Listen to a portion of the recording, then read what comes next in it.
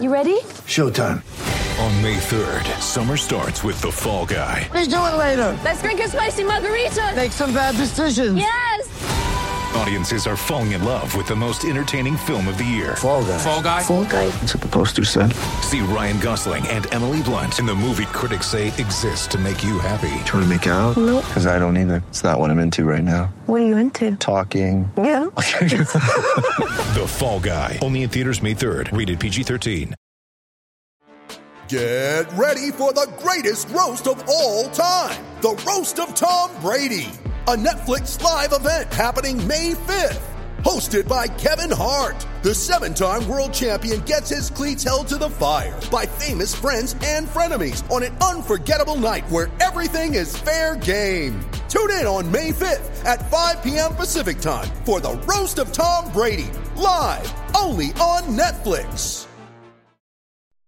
And now, Grant Napier.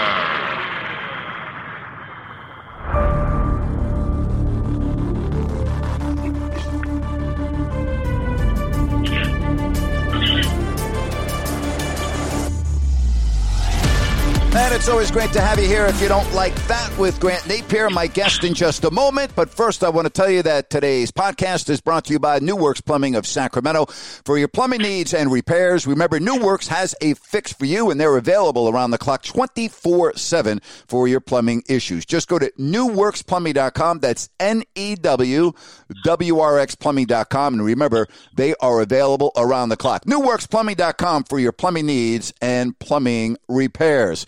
I don't really need an introduction from my next guest. If you don't know who Scott Pollard is, well, where the hell have you been? And he has certainly been on this podcast in the past. Always love speaking to him, but I probably am as excited as I've ever been to introduce Scott to the podcast in this month of December, because he has had quite a very nerve-wracking experience as it relates to his health and his heart. So we'll talk about that right now with Big Boy, number 31, but number one in your heart, Scott Pollard. How are you there, Big Boy? Sawadi Cup.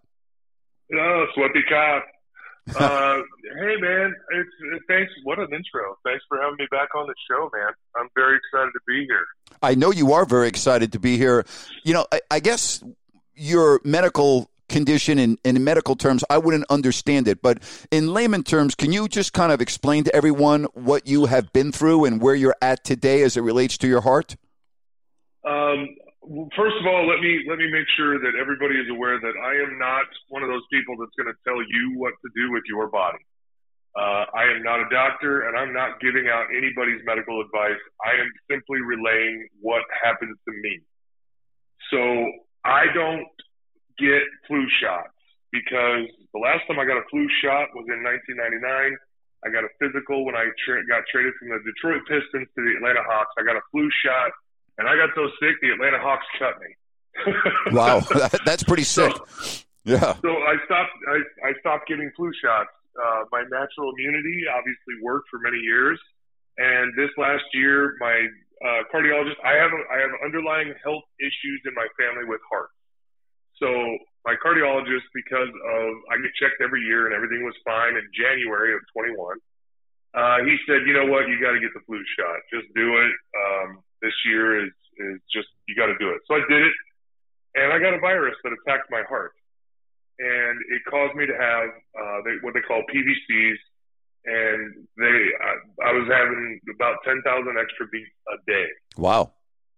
So that made me really tired. It felt like I was running up a hill all day, every day. There were days I couldn't leave the house.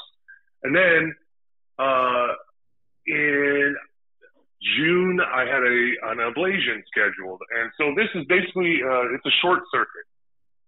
There's a part of my heart that was starting to short circuit and causing all these extra beats. And they're pretty sure it was the virus that either caused it by itself or unlocked something that's genetically coded in my body, kind of like some of my siblings and my father, because we do have heart issues in our family.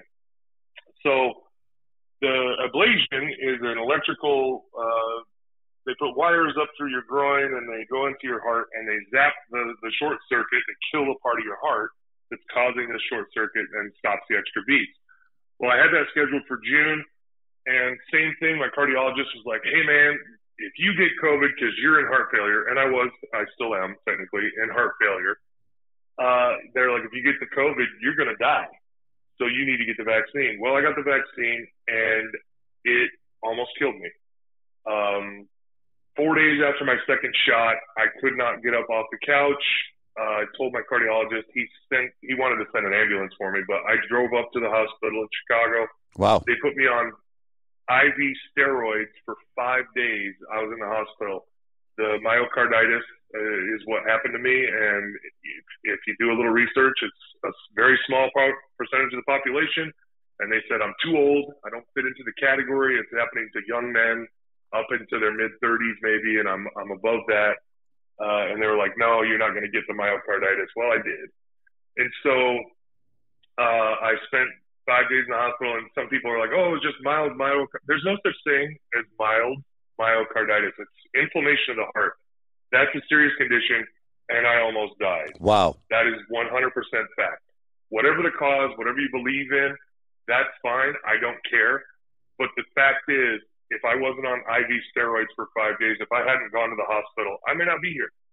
So whatever the cause of the original PVCs, if it's not the flu shot, fine. I don't care what you think. I'm just saying this is what my experience was. And so I had to postpone the ablation. Then I finally got one in September. That didn't work. It actually made it worse. And then I had to wait and heal. Got another one on November 3rd, and that one worked. So sorry about the long story about my medical year, but this year sucked for me health-wise. I hardly worked. I had a lot of other stressors in my personal life.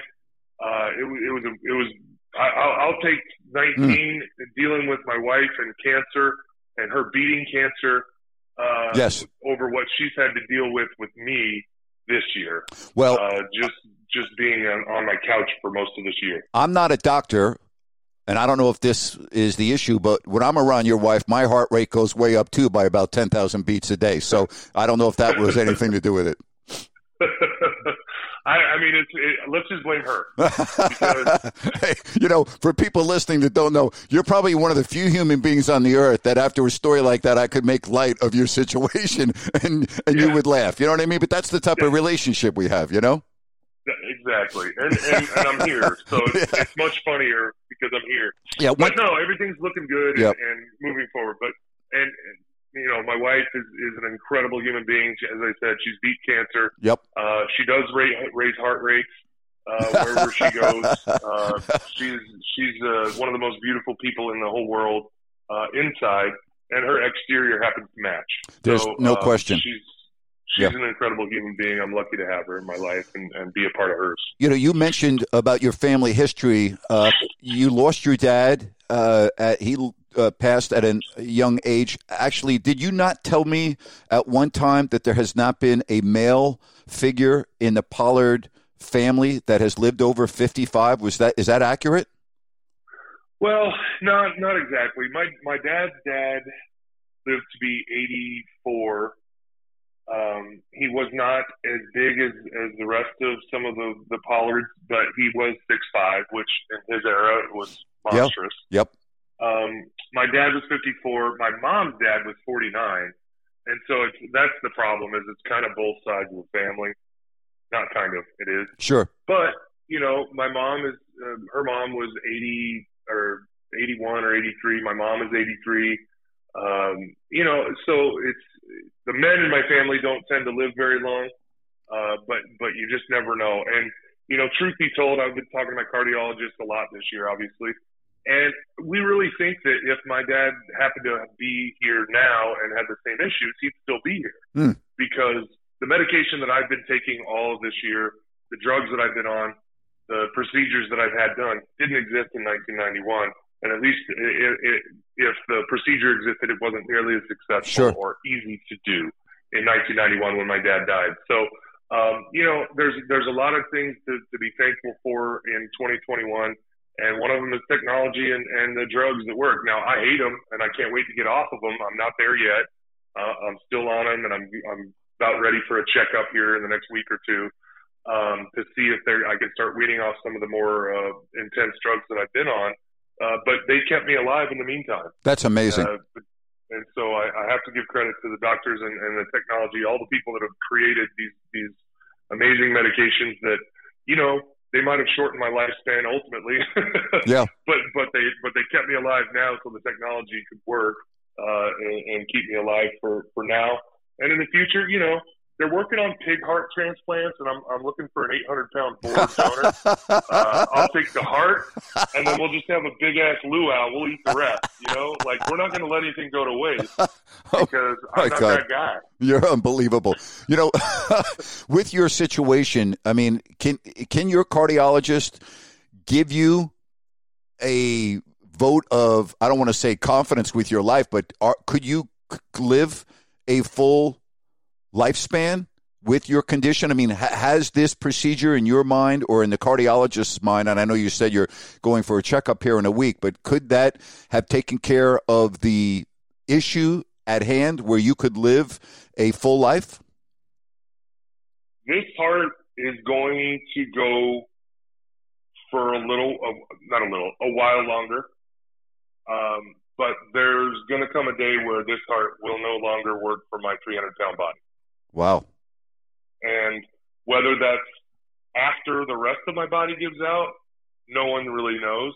But the percentages based on what I've had done and what the future looks like, yeah, I'm going to need a transplant at some point because there's just no hearts available. I mean, not to be morbid, but let's say a 250-pound NBA player dies, maybe I would be able to get their heart. But a person that has a 300-pound body, most of them are worse off. Their heart is worse off than mine, right? Yeah, that's a great point. Yeah. A transplant from a human is a slim to zero factor for me. Because their heart is going to be worse than mine. But we don't think about it like that. You ask the question, so I'll give you the answer. I mean, medically, I'm fine right now, but there are issues that I'm going to have for the rest of my life. And at some point, because those PVCs, it's kind of a fact. It's not exactly a fact, but most all humans have a certain number of beats. Mm-hmm. Your heart's only going to beat a certain number of times. And I know that sounds weird, but the truth is there's a number that most of us get to, and there's an average like most of us get to. It's not just lifespan, it's beats. Wow. Well, I beat 10,000 extra ones for about 9 months this year. Holy smokes. For me to try to think that that didn't shorten my lifespan a little bit, you don't think about it every day, but at the same time, you run a race car in the red all the time, or your regular car at 7,000 RPMs, that engine's going to give out faster than if you're gentle on it, right? And you keep it in the 3,000 to 4,000 range. So it's just common sense, kind of equating.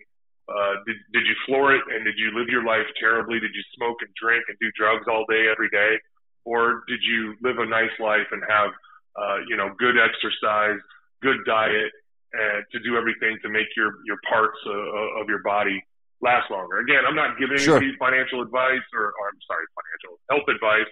I'm not giving anybody, telling anybody that I'm going to die this year. But there's certain things that were outside of my control that probably shortened my lifespan this year. And so the good news is I've got friends that are in that business. I've got friends that are in actually the pig to human transplant business. They're working on it. They're doing lung transplants for kids. They're doing kidneys for kids, because there's never enough donors for kids. Organ donors, there's just never enough of them for kids because kids don't die, So when a kid does need a transplant, there's very few organs available because adults don't fit. They're adult donors don't fit into kids. Understand. And so that's why they're working with pigs. They're the best for compatibility.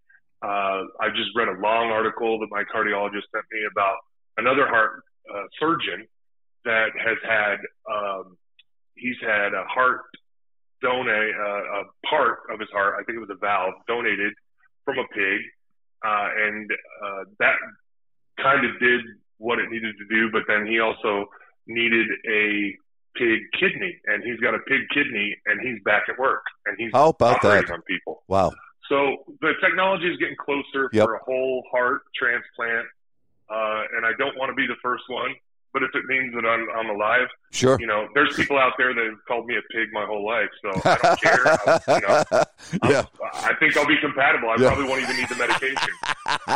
Hey, just so you know, while I'm listening to all of this, I just want to let you know you have my permission if you want to walk outside, turn on the fire pit and have a drink and a cigar for the rest of this interview. You have my permission, okay? You know what? I would, but it's 12 degrees outside. I'm not going out. Okay. Well, and seriously, though, to hear your stories and your prognosis to be where you are now, we all pray for you and what you've had to endure. And I never really thought about being that big and you have to be compatible with another human to get a heart and what lies ahead for you. So, as they say, enjoy every single day, right? Right. And I don't think about the end or think about what's happening. Sometimes, my wife goes, "Hey, stop talking about that because you're going to be fine." And that's true. Right. I am going to be fine because I'm just living life until I'm not living life anymore. And so, we make choices every day. Sometimes I have a cigar. Sometimes I have a drink, but I don't overdo either one. Just like I don't go to McDonald's every day and eat garbage fast food every day. Right. We try to eat healthy and that's what everybody should do, right? That's not just Sure. me, that's everybody.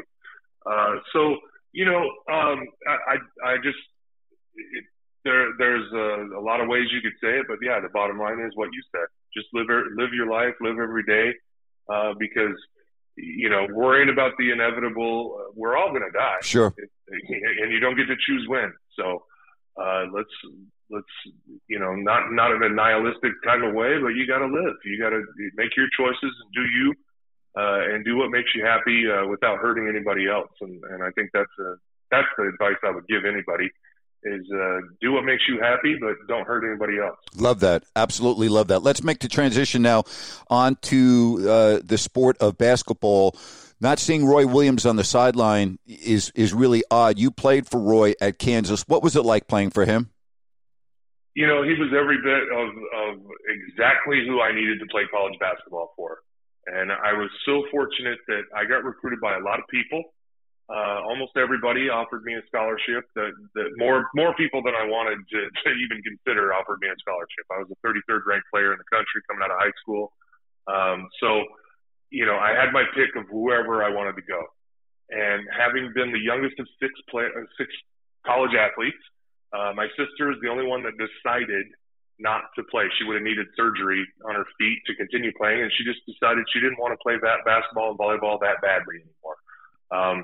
But all four of my brothers played Division I basketball and went through the recruiting process, and that helped me. That helped me understand a lot more about what I wanted out of college. And Roy never promised me a starting job. He never promised me a certain number of minutes. Other coaches did.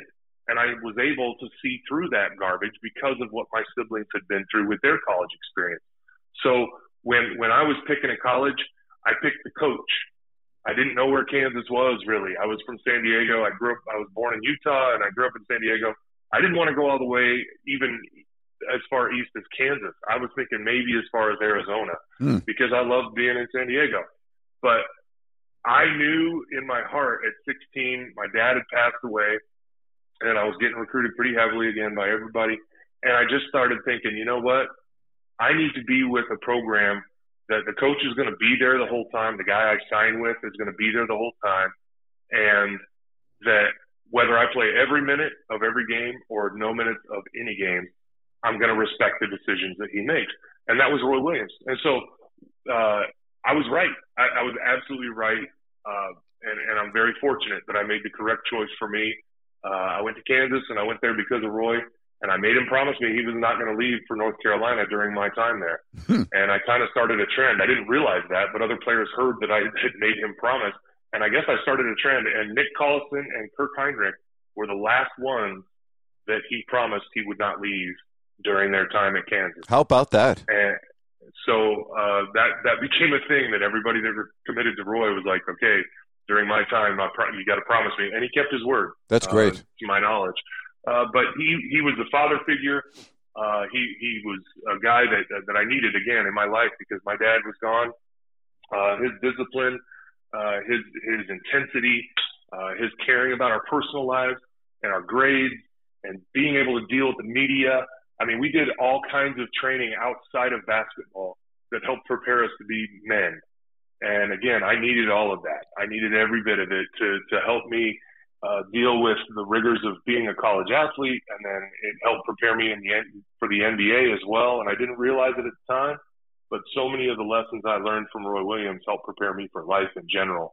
And I'm so appreciative to have made that right choice and gone to play for Roy Williams, because had I not, I might have had a longer career. I might have had a shorter career. But I wouldn't be the man I am today had I not played for Roy Williams. I love that. You played for a number of teams in the NBA, and just about every team that you were on was good. I know you're going to say it's because you were on it, but the reality is you really had a heck of a career. And the reason why I bring this up is because you have played for so many different franchises and they were all good. I've been extremely critical of the Kings and Vivek Ranadive because I think the structure, I do believe that everything starts at the top. And I believe if at the top is not being done right, it filters down. Do you believe in that concept too, or do you think I'm being overly critical? No, I believe in that 100%. The professional teams, I'll leave the college and the high school out of it because they were all playoff teams as well that I was on. I was just lucky to always be on great teams. But my rookie year in Detroit was the only team I was on in my whole life, and however many years I played basketball, that didn't play in the postseason.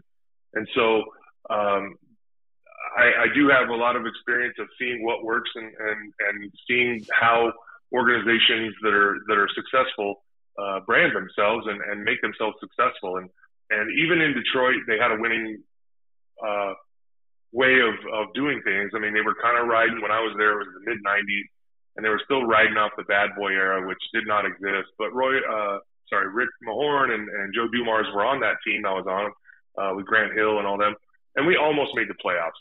But Bill Davidson, the owner at the time, he was a guy, and he was older, but at the same time, he did the basketball. He hired the basketball people and he let them do their thing. And then when I was Sacramento King, the Maloofs had just bought the team, and they were like, hey, we just want to own the team. They hired a great team of basketball minds, and they let them do their thing. You need us to write you a check, we'll write you a check. Let's go. Let's win some games. And especially in small markets like Sacramento, like Indiana, when I got here, the Simons are under fire right now.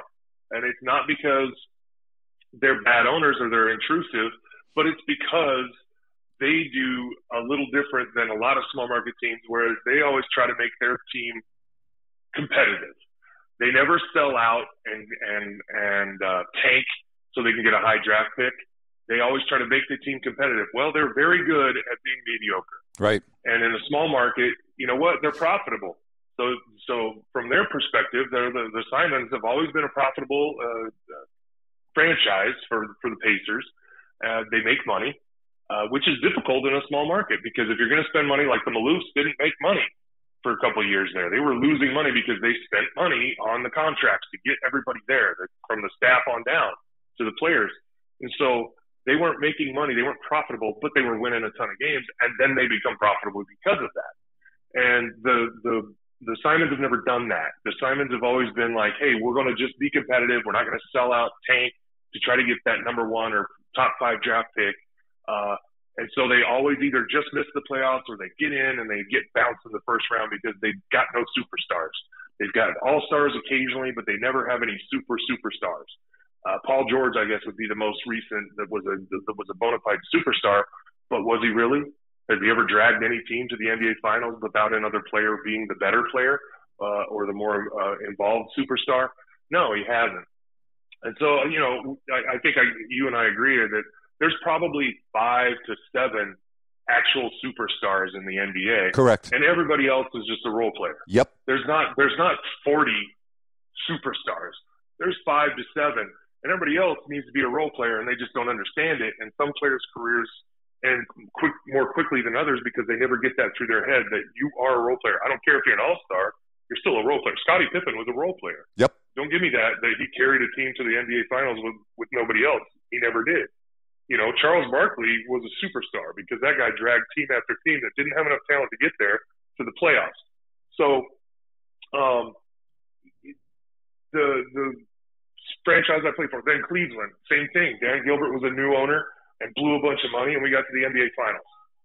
And then, the Boston Celtics, one of the storied franchises in the NBA, they didn't have to blow money, but they did to get Kevin Garnett and Ray Allen and Big Three, and they did the super team thing. So I guess what I'm getting at is it comes down to, are the owners willing to blow some money once in a while to get the talent on their roster that features an actual superstar, maybe two, if you can afford it, but usually it's just one and another bona fide all-star. Yep. And then you got to have role players that are going to buy into that, and you got to get the front office and the coach to be on the same page. They have to both be able to make roster input for the roster decision. Because if the head coach doesn't have any decision making, then you're going to just keep burning through coaches like who? The Kings. Kings keep burning through coaches like that's going to fix it. And it's not. It's not going to fix it. And you can burn through the general managers too, which is happening. And that's not fixing it either, is it? So, it comes down to the proof is in the pudding. Is the owner going to hire people and leave them to do what they do best? They didn't become millionaires in the .com era. They didn't become billionaires because they invented something. They're basketball people. So let them do the basketball stuff that you don't know anything about. You become a billionaire or a multi-millionaire because of what you did that had nothing to do with basketball, that gave you the ability to buy a basketball franchise. Then you need to trust the fact that there's other people that have put those 10,000 hours in to becoming basketball geniuses, and let them do the basketball stuff. And that's what the best owners do. Cuban is intrusive, but I think that anybody that works for him understands that he's intrusive to the point that he wants them to win. He just wants to be involved. But ultimately, I believe, from the outside looking in, he trusts his basketball people to do the basketball stuff. He has input because he's spending all the money, but he's had success. So, you can't argue when an owner is intrusive, like, say, Mark Cuban, but he also hires basketball people and he spends money consistently. Yep. You can't not spend money in the NBA or any professional sports franchise and be successful. It just doesn't work that way. Even the San Antonio Spurs had to spend money, and they just got lucky, which is every small market team has to do. Every small market team has to get lucky with a high draft pick. Mm-hmm. They got a Tim Duncan. And yeah, he's a once-in-a-generation talent. I get that. But you have to get lucky with a Giannis Antetokounmpo, like sure. The Milwaukee Bucks. That's a small market team. And then that player has to want to stay there, which is hard. It's hard for a player. Even the Greek Freak is talking about he might be moving on. Now that he's given him a championship, he's done what he promised he would do. I'm staying until I win a championship. Now he probably wants to go to LA or New York or whatever, to a bigger market, make more money off the court and become a celebrity or whatever. Because it's hard to keep those type of talented players in a small market like Milwaukee, Indiana, Sacramento, et cetera, San Antonio. Sure. So, the formula to me seems pretty simple, but it's not always, even then it's not going to work. The Spurs haven't been very good since Tim Duncan's gone. And so you got to factor in that they've got to get lucky again. And they got a Kawhi Leonard, and all of a sudden he bounced. They get another player, and he bounces. So it is hard to keep those talented players there. But at the same time, we know what won't work, and what won't work is an owner that doesn't know anything about basketball intruding on basketball people, making decisions for them, and telling them how to make basketball decisions. And clearly, it's not working. Scott, do you watch much NBA basketball right now? And are you bothered, or a better way to say that, are you turned off by the way the game is played now? It's primarily a three-point shooting contest. I mean, the way you played, that doesn't exist anymore. Yeah, I mean, two answers to that question. One is, no, I don't watch much NBA basketball because of that, because of the style of play. To me, it's more like when I was younger and probably in the NBA, when they had those MTV like rocking jock basketball games where they had like the 4-point shot you could go, and then they had like a higher rim that you could shoot up at that higher rim and get 4 points or whatever it was. To me, that's what the NBA is kind of becoming. It's like, who can shoot from the furthest away and make it? Like the Harlem Globetrotters. Cool. It's entertaining. And some people like that. That's cool. The one thing I do love is some of the games go in the 140s and 150s. I think that's crazy great. I love to see scoring basketball. That was how I played basketball. All the teams I was on wanted to score a lot of points, except when I played for the Pacers and Rick Carlisle's team. We were going to grind it out and beat you 79-78. Really exciting basketball. Right. But the other side of it is people ask me, oh, you wouldn't be able to compete in this type of game. You're wrong. And the reason is because there's no defense in this game. Of course I could compete in this game. I didn't shoot three-pointers because I played with some of the best three-point shooters in the history of the NBA. That's not because I couldn't shoot them. It was because I was way better at knocking people down and rebounding than, say, Reggie Miller was at the same thing, or Peja Stojakovic, or Ray Allen, or any of the other number of incredible three-point shooters that I played with. We had a different brand of basketball that people played their role. Now everybody, doesn't matter what size you are, if you can't shoot a three or you don't want to shoot a three, it's like, what are we going to do with them? They're a liability. And that's crazy. That's crazy talk, because there's a reason that big guys usually play close to the basket. It's because they're really good at the high percentage shots. That why would you have Jokic out shooting threes when that dude can dunk on most everybody in the NBA with his back to the basket? I just don't understand that. It's a waste of his size and talent. And so, to me, that's why I don't watch. It's not because it's not exciting. It's just because it's not exciting to me. I don't go to the Harlem Globetrotters every night. I watch them once a year. When they come to town, I go, yep, I want to go see some fun basketball and be entertained. And if you like that kind of entertainment, this type of NBA basketball, I'm not judging it. I don't care. Have fun with that. I don't watch because it's not entertaining to me to watch on a nightly basis the same guys come down and shoot the same shots, and nobody's getting rebounds. Nobody plays any defense. It's like watching pickup basketball from when I was in college in the summer league. That's summer league basketball when you're working on skills that you don't normally do, which is what I did. I could bring the ball up the court and shoot a three, and guys that I was guarding or that were guarding me were like, I didn't know you could do that. I was like, again, for the reasons I stated earlier, I play with the best in the world. I don't do these things because I'm better than them at what I do when I'm playing against the best in the world. The last thing about that does bother me, none of this bothers me. It's your entertainment. Go ahead. You enjoy. But what does bother me is the kids watching. They are doing it. I'm coaching my son's freshman. It's just rec league. It's nothing serious, and I'm not trying to win every game. There's only 9 games. We won our first one barely because they started doing dumb things like, I don't know, coming across half court and shooting threes because that's Steph Curry, right, or whoever else. Sure. Every other name an NBA player. That's the problem I have, is because these kids come down and that's all they want to do too. And I'm like, you're not having fun because you're trying to do things that you are physically incapable. You don't shoot 10,000 shots a day. Steph Curry shoots 10,000 shots a day. Right. So that's why he can do what he does. If you want to shoot 10,000 shots, then go ahead, come across half court and shoot it and make it, and I'll cheer the loudest for you. But when you come across half court, you shoot a three from 25 feet, you have no capability of doing it, and you shoot an air ball, and everybody goes, oh, get it next time. That's the part I have a problem with. It's because these kids that don't have the talent, the drive, or the discipline to put in the work to look like that, think, I'll just come across and I'll play a little rec league and I want to do that. So it's harder for me to coach because some of the kids have that mentality. Now, that's my job as a coach, right? I'm not scared. That's what we worked on last night at practice. We worked on getting the ball inside, high percentage shots, man-to-man defense, and, some of the fundamentals, because I want to get them away from trying to shoot that shot, because it's more fun if we win. It's more fun if everybody contributes as opposed to one guy jacking up threes or 2 guys jacking up threes and the rest of them that actually realize they can't, and then they're not involved in the offense. They don't want to play if they're not involved at all. So that's the problem I have with it. The only problem I have with the style of basketball that's being played in the NBA right now is players that don't have the talent, discipline, and work ethic to put in the work to look like that or to be able to shoot like that, thinking they can do that.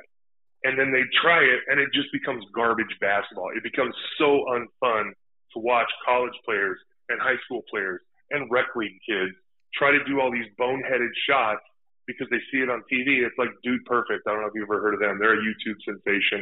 And my kid watches them. My boys watch them too. And they look on them, and they're like, they shoot a basketball out of an airplane, and it goes down into it, and it swishes. And they're like, yeah, they made the basket. Like, yeah, they made one. They shot that video 1,000 times and one went in. Right. You know, that's how I like in these rec league kids coming across half court shooting threes. It's like, dude, this is not dude perfect. Sit your butt down and let's play basketball because it's more fun if everybody contributes. And it's more fun if everybody touches the ball. It's more fun if we win.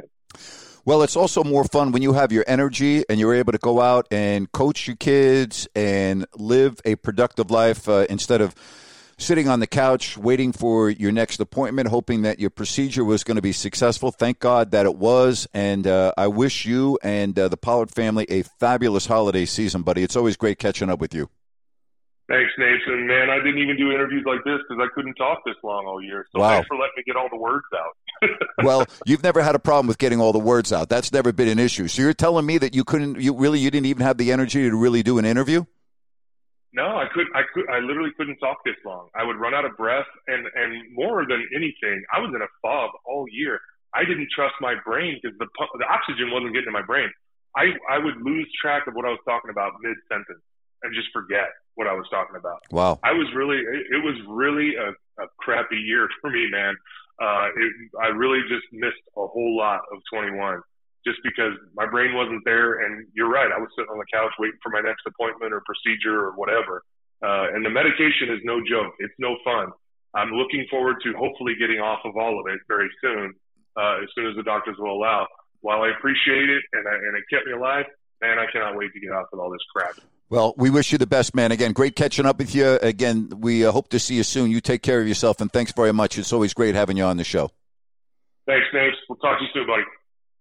Always awesome talking to Scott. Just love it, and so happy for him that he appears to be out of the woods and heading in the right direction as it relates to his heart issues. All right, if you want to get on my podcast via a question, it's easy to do. Go to crowdultra.com, sign up, and it will take a moment. Martin asked, who's your Heisman Trophy winner?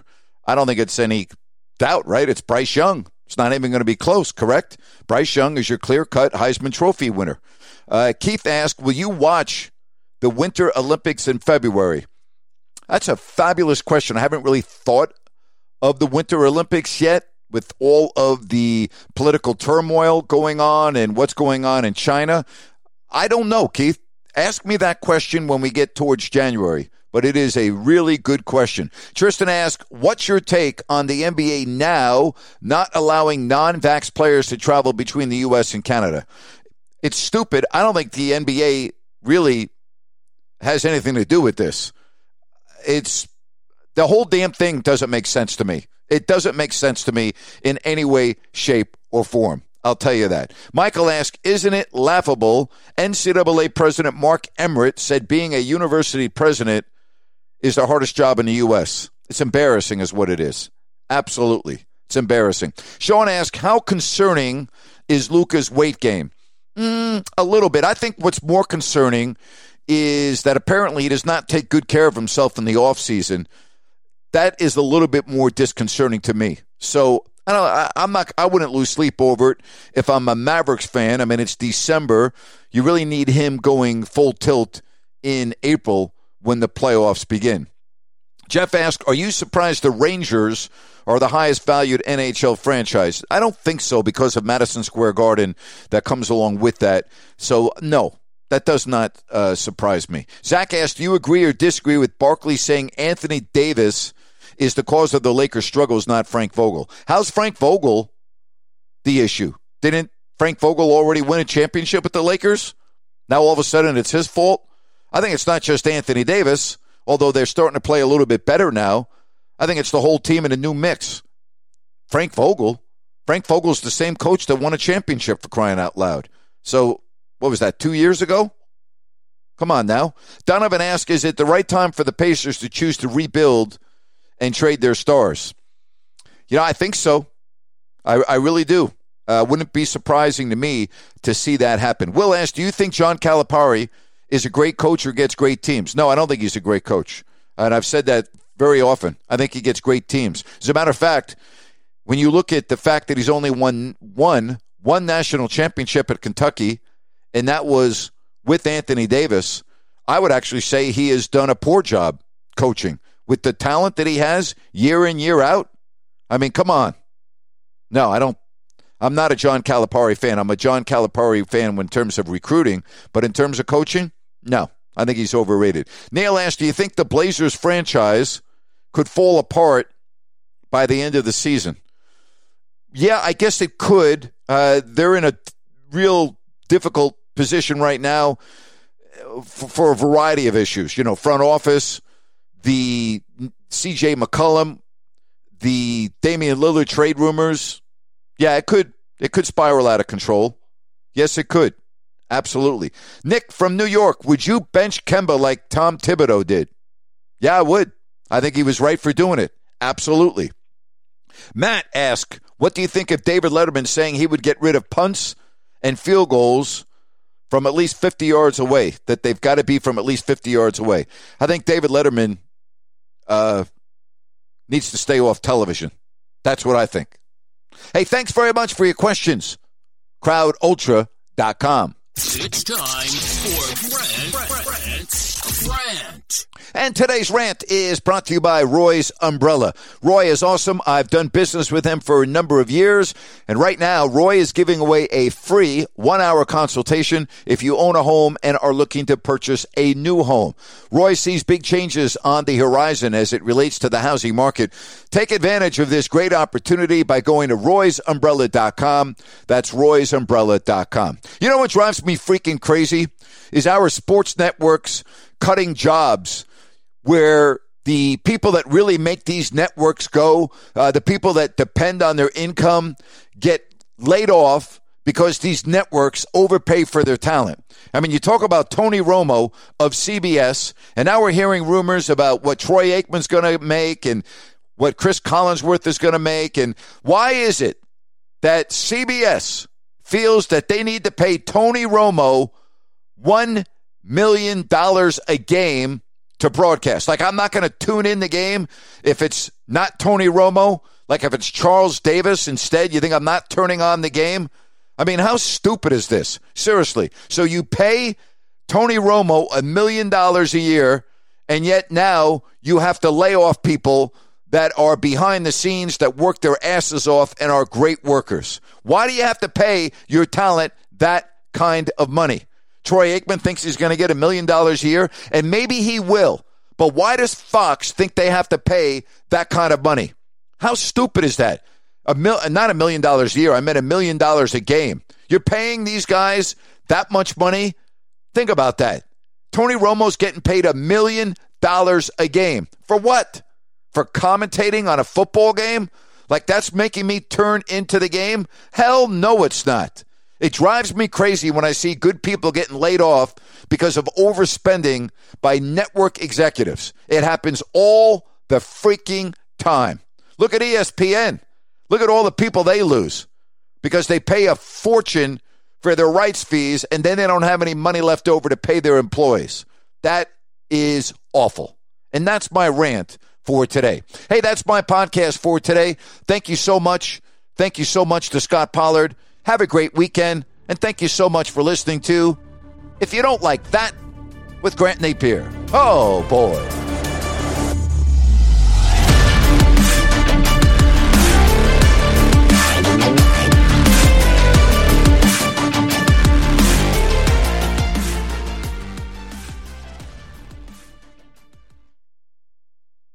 Hello, it is Ryan, and we could all use an extra bright spot in our day, couldn't we? Just to make up for things like sitting in traffic, doing the dishes, counting your steps, you know, all the mundane stuff. That is why I'm such a big fan of Chumba Casino. Chumba Casino has all your favorite social casino-style games that you can play for free anytime, anywhere with daily bonuses. That should brighten your day a little.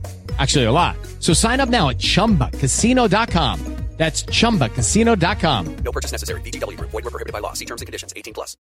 With the Lucky Land Slots, you can get lucky just about anywhere. This is your captain speaking. We've got clear runway and the weather's fine, but we're just going to circle up here a while and get lucky. No, nothing like that. It's just these cash prizes add up quick. So I suggest you sit back, keep your tray table upright, and start getting lucky. Play for free at LuckyLandSlots.com. Are you feeling lucky? No purchase necessary. Void where prohibited by law. 18+ terms and conditions apply. See website for details.